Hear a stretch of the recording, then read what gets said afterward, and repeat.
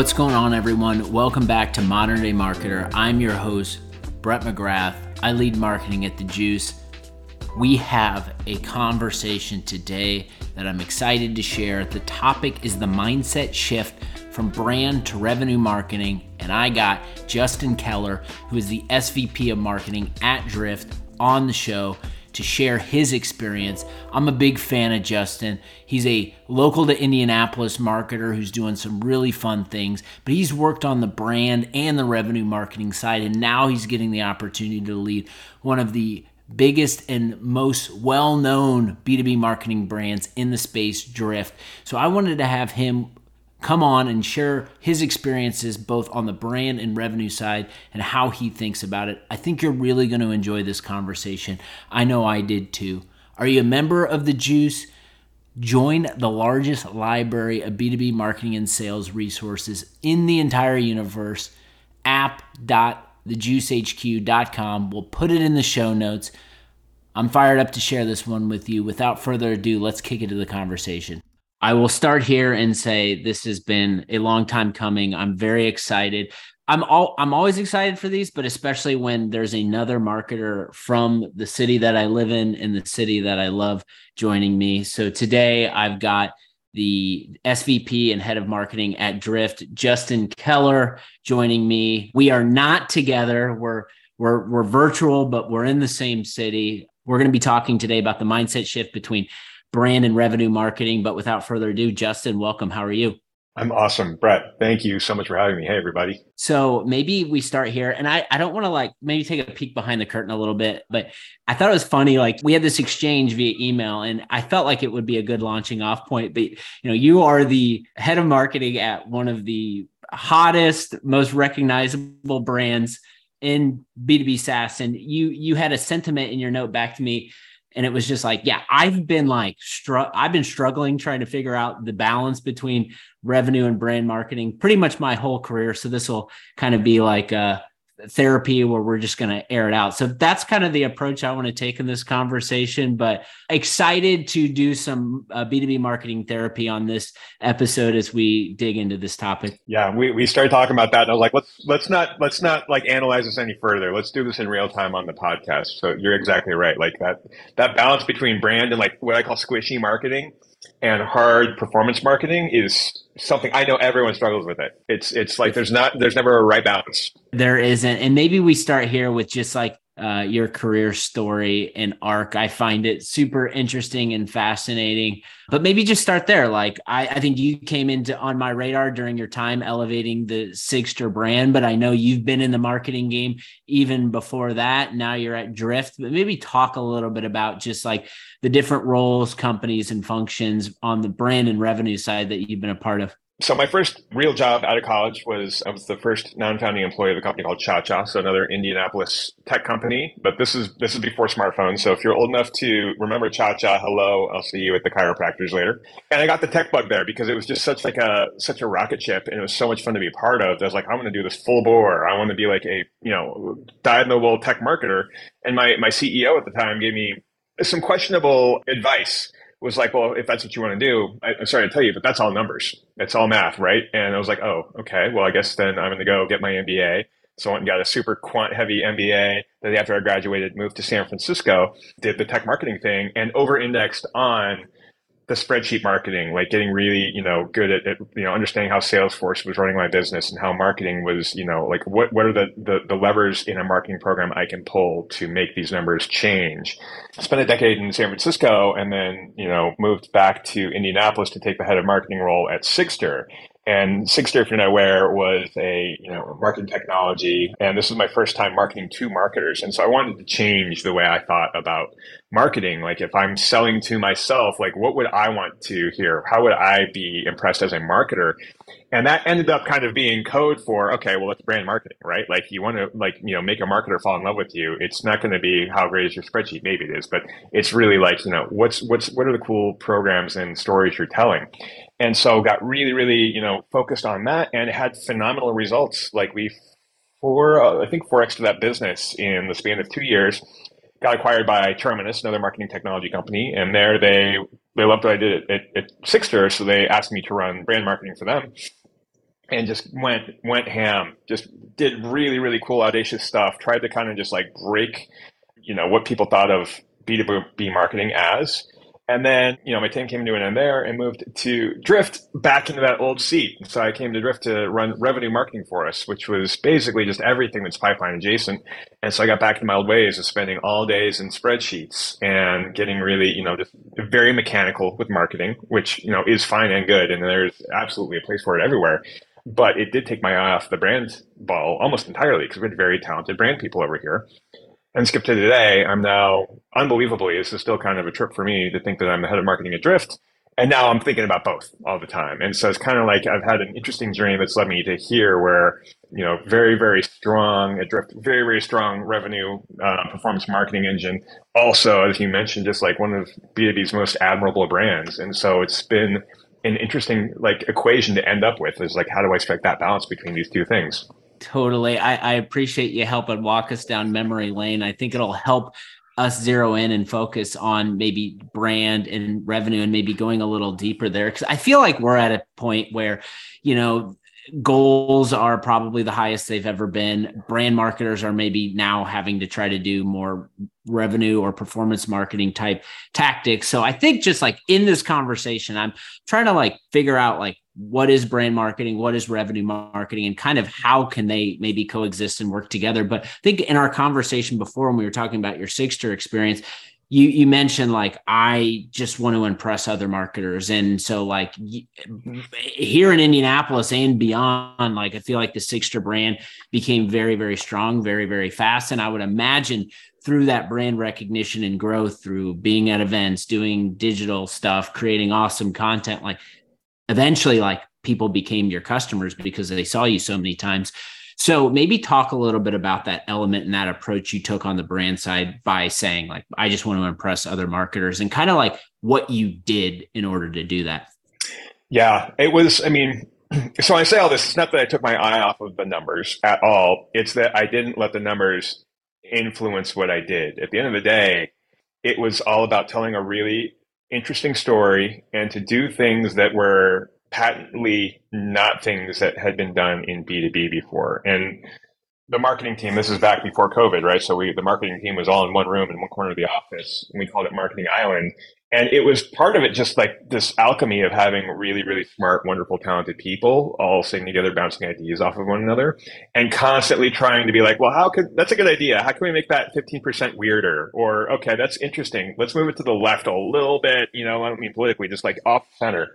And we ended up with really weird stuff. We ended up with like a branded field event called All About Margaritas. That was basically just like us trying to get as many margaritas in front of as many people as possible. And we had not one but several mascots over the course of this 2-year journey, and we always just try to just eschew traditional B2B norms wherever possible, in the favor of just trying to have like a really interesting brand that felt like a person. So the Sigster brand, like we had a brand archetype, but we even had to click down from that. We had like, if Sigster was a person, here's who he would be. And we all knew that it was like a late 20s male who had a French bulldog and had a Jeep, and, like a very vivid picture of this person. And we just tried to be like, okay, how do we make this person embody the brand of Sigster? So through these cool initiatives that I definitely noticed and caught my attention, I guess on the brand side, when you're building this awesome brand and you're trying new things and getting in these powwows with your teams and trying to create something weirder, I'm sure like at some point, like, people are asking the question, or you're asking the question yourself, like, how can we prove that what we're doing here is actually having an impact? And maybe it's not like, okay, we're increasing our demand gen numbers by X month over month, but just like these big chances and swings that you're taking is actually amounting to new business for Sigster. Like, how did you begin to think about that? And how did you begin to kind of measure your existence and what you and the rest of the team was doing? It was, I mean, all this to say, like we built a pretty remarkable brand, and it was, a small-ish, but I think it, cast a really big shadow. And I knew it was working so I had been like spending, almost 15 years, like optimizing for a cost per click, or, trying to increase the conversion rate. And in all that time, had never had a salesperson thank me. And at Sigster, all of a sudden, my sales counterparts were coming up and just saying, like, I just got off the phone with someone who couldn't wait to talk to us. And like my SDRs are saying, oh, I'm cold calling people. And it's so nice that they're like, oh yeah, I know Sigster, you guys are doing this and this. And like that awareness, while kind of tough to quantify, was palpable to the people that were on the phones. And that is something I like while I was a performance marketer, never experienced that, never kind of got the benefit of building that brand. And it's too bad that it's kind of like a lot of qualitative feedback. I mean, there was like obviously website traffic growth, which was actually, I mean, the easiest thing to measure was like how many people care about and are watching Sigster. But a lot of the other things were softer, right? Because you couldn't tell if pipeline was growing because we were really good at, running an ad campaign, or if it's because people like we were just generating organic demand. Before we move off of this, I want to drill in one because I know there's a lot of brand marketers who are dealing with this right now. And it's like the balance between qualitative and quantitative feedback. But like, I think what you just described there resonated with me so much about like the salesperson just like shooting you a note saying, hey, like, this dream account I was just talking to referenced a podcast episode or referenced this piece of content. Like, thank you so much for putting it together. But it's like these little bits and these stories that we get as brand marketers that sometimes, like when we're trying to justify our existence, like they don't all come circulating and bubbling up to us. And it's hard to tell that story because it's coming in a lot of different places at a lot of different times. Like maybe like, do you have any advice or feedback just based on your experience to brand marketers who are maybe struggling to kind of justify their work and what they're doing, especially in this time where like expectations on the revenue side are higher than they've ever been before? Yeah, I empathize deeply with you because it's a very like being a brand marketer is a lonely place to be because you can't justify you can't take those little anecdotes to a board meeting and expect to come out like feeling like you're doing a great job, right? I will say that the one thing that worked really well for me is if you can make your CEO a believer, then I think you're insulated a lot. So like, I mean, I remember Brian Wade, my CEO at Sigster, every once in a while we'd have a smash hit on something and he couldn't wait to tell people about it. Like he couldn't wait to tell the board about it. And we'd have, for example, we had a line around the corner to a booth at a conference we were at and people were coming up to him being like, what did you guys do? How did you do this? And blah, blah, blah.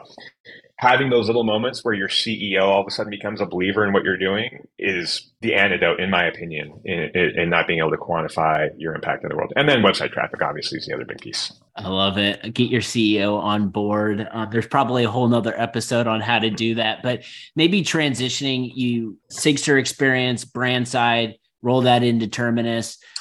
Then you go and you're like the brand guy, viewed as the brand guy that helped build this, Sigster brand that people recognize and still talk about today. And then you get hired on in a revenue marketing function at Drift.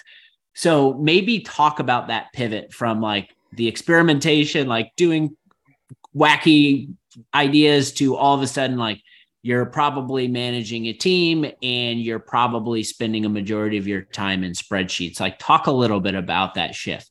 I mean, like I said, like being the brand guy is kind of lonely. Like it's fun and it looks very fun from the outside. And to be fair, it is fun on the inside too, but it's also just kind of a tough place to exist because you feel like you're doing all the right things for the business. You want to grow it as much as you can, but it's hard to quantify it. So when I came to Drift, I was excited about going back to the roots and being able to be like, look, crack my knuckles. Let's get the calculator and the spreadsheet, heat it up, and let's do some marketing here. It was really good calisthenics, a really good like walk down memory lane. And I still love it. And I think it is just such a critical part of marketing, but it's also not like, it's not capital M marketing. Like when I got into marketing, it's because I thought it was more like the brand side. I thought it was more like the Mad Men side of things. And then disappointedly, but eagerly got really good at the mechanical piece of the marketing. They should coexist, but it's tough to make them coexist, right? Being on the revenue marketing side, it's tough to really like flex in and say, hey, I think the brand should do this. Based on all of my calculations, I think this would be a great brand message to put out there. It just doesn't work like that, And so it did become a little more like, okay, well, let's run a really tight ship. Let's increase our efficiency as much as possible. And let's trust that our friends on the brand side of the house are going to do all the best things that they possibly can as well. And we did get better at kind of breaking those walls down a little bit. But at the same time, it's tough. Like, I feel like if the revenue marketing team is directing the brand marketing team, something's going wrong. You got the tail wagging the dog a little bit in that situation. So to that point, and I think anyone out there listening, there's some marketers that are listening that can relate just in terms of like Drift's or design and setup where you have a revenue marketing function and you've got, brand marketing function. In some other cases, it's probably, a revenue marketer and a brand marketer. And maybe even other cases, it's just like one marketer who's trying to wear all the hats and do both. So maybe like, how does, I guess, great brand marketing influence revenue marketing? So kind of to that point, it's like, how does the brand help lead what we're doing on the revenue marketing side? I think it is, like I said, they should be interconnected, but I do think that like revenue marketing influencing brand marketing is an interesting idea, but brand marketing influencing revenue marketing is the absolute, like that's where, exponential growth happens, right? If you're able to tell a really great story, if you're able to drive a really good message to exactly the right people, if you're able to get someone to stop scrolling and like interrupt their pattern, and then followed up with a really, really immaculately built revenue marketing engine, that's where really, really interesting things happen. That's kind of what happened at Sigstra. It's what we're working on, kind of rebuilding here at Drift right now. I believe very, very passionately that the brand side of the things is the tip of the spear. Like, it's not the tip of the spear. It's the whole warhead on a marketing program. Like, everything else is just trying to make that work better. But at the end of the day, the brand thing is like, that's the nucleus of the whole company in a lot of ways. So I know it's probably not as sexy or glamorous because typically the output is a cell in some spreadsheet. But is there a way, if you're a revenue marketer, is there a way to take what you're learning on the revenue marketing side and use that to help influence this brand you're building? Because I feel like right now, what's getting attention in B2B SaaS and what's elevating and differentiating over everything else is like the cool brands that are doing weird stuff that is resonating because they have the right message. But then there's also probably some kick-ass companies that have an awesome revenue marketing team that are constantly producing and have that data that they can go back and take to their board, and they're continuing to get more investment. So is there any way that the revenue marketers can help influence or give some sort of data to brand marketers to help kind of direct or guide what they're doing? So I'm racking my brain right now, Brett. I'm trying to think of like a single situation in which the answer is yes, and I may be ready to come out with a hot take, but no, I don't know if they can. And I'm saying this as a revenue marketer who also, loves building a brand. People listening, please help me think of this, because right now I'm coming up empty, and it may be this. We may have just stumbled onto something here, Brett. That it is a unidirectional flow. Oh yeah. Well, I think what you're suggesting, and maybe this is a message to any CEO board member listening. It's like, in order to grow and grow long term, like, you can't, like, if your company is not growing right now, it's probably not the best idea to cut out like brand roles like content or brand manager. I feel like it's hard, and like right now for me, what I see is like a lot of these roles being eliminated, but for short-term gains on the revenue side or more investment on the revenue side. But that's kind of my take on it. It's like, don't just get rid of brand roles because it's hard to justify their output to direct revenue right now because it's not linear. So that's kind of how I think about it. I think that's right. And I think right now, if you're still listening, dear CEO, probably the worst time ever. And I feel like every kind of interesting economic cycle, there's like, oh, well, here's why you need to invest brand more than ever. But I do feel like this is one of those times because AI is all of a sudden kind of like leveling the playing field. And I think pretty soon, maybe a year or two from now, your brand is going to be the main competitive differentiator you have. Like, the more creative and even like weird and insane people you can hire right now, the more it's going to pay off down the road when performance marketing can be augmented a lot by AI. So listen, you got to think about the long game here, CEOs, and like, having a really, really strong revenue marketing program is table stakes. Like, getting really, really good and building a brand is the tricky part, because it goes up to you too. Like, you need to be able to justify that investment, and it's going to be hard for you too, just like it is for the brand marketer, but it is the right thing to do. So now is the time at Drift, based on your new role where you are overseeing both sides. So you're maybe less in the spreadsheet? I'm sure you're still in the spreadsheets, but you're maybe less in the spreadsheets and now trying to think more on leaning into like brand side, the cool stuff, the sexy stuff. Maybe talk a little bit about just like that allocation of time and just like how you're operating now or how you want to be operating in a month or 2 months from now.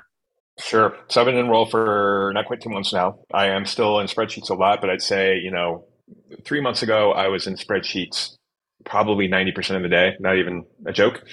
And now I'd say it's probably more like 40%. And then I've got, a good amount of PowerPoint or slides or whatever in the mix now, where I'm starting to kind of like build out like long-term vision. And here's what a roadmap to like, generate hype around all these new product launches we've got looks like. And working a lot more closely with the content and the brand teams and being like, okay,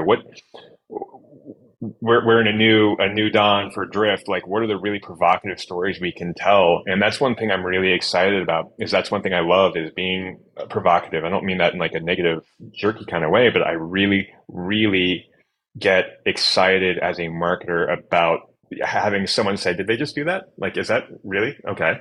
Like being able to just kind of, and it's one of those things where you kind of have to be a little bit fearless, but like making really bold choices that you get really nervous about, pressing play on. That's one of the things that gets me really excited about marketing in general. And it's been a while just because it's not a luxury you get in revenue marketing. I'm really excited to start doing that here at Drift, especially with the might of the Drift brand behind us.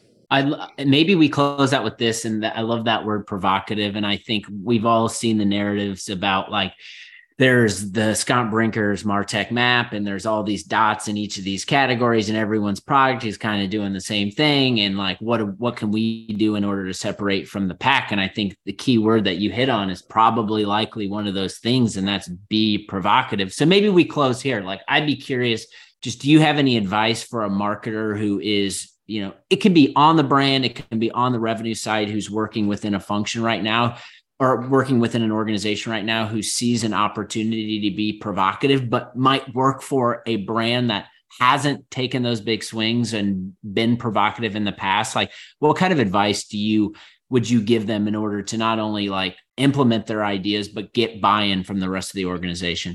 That question posed to a broad swath of marketers is tough to answer. If you're in a smaller company, go nuts, like just go for it. There's really little downside. If you're in a very big established brand, it becomes really, really difficult to jump through all the hoops.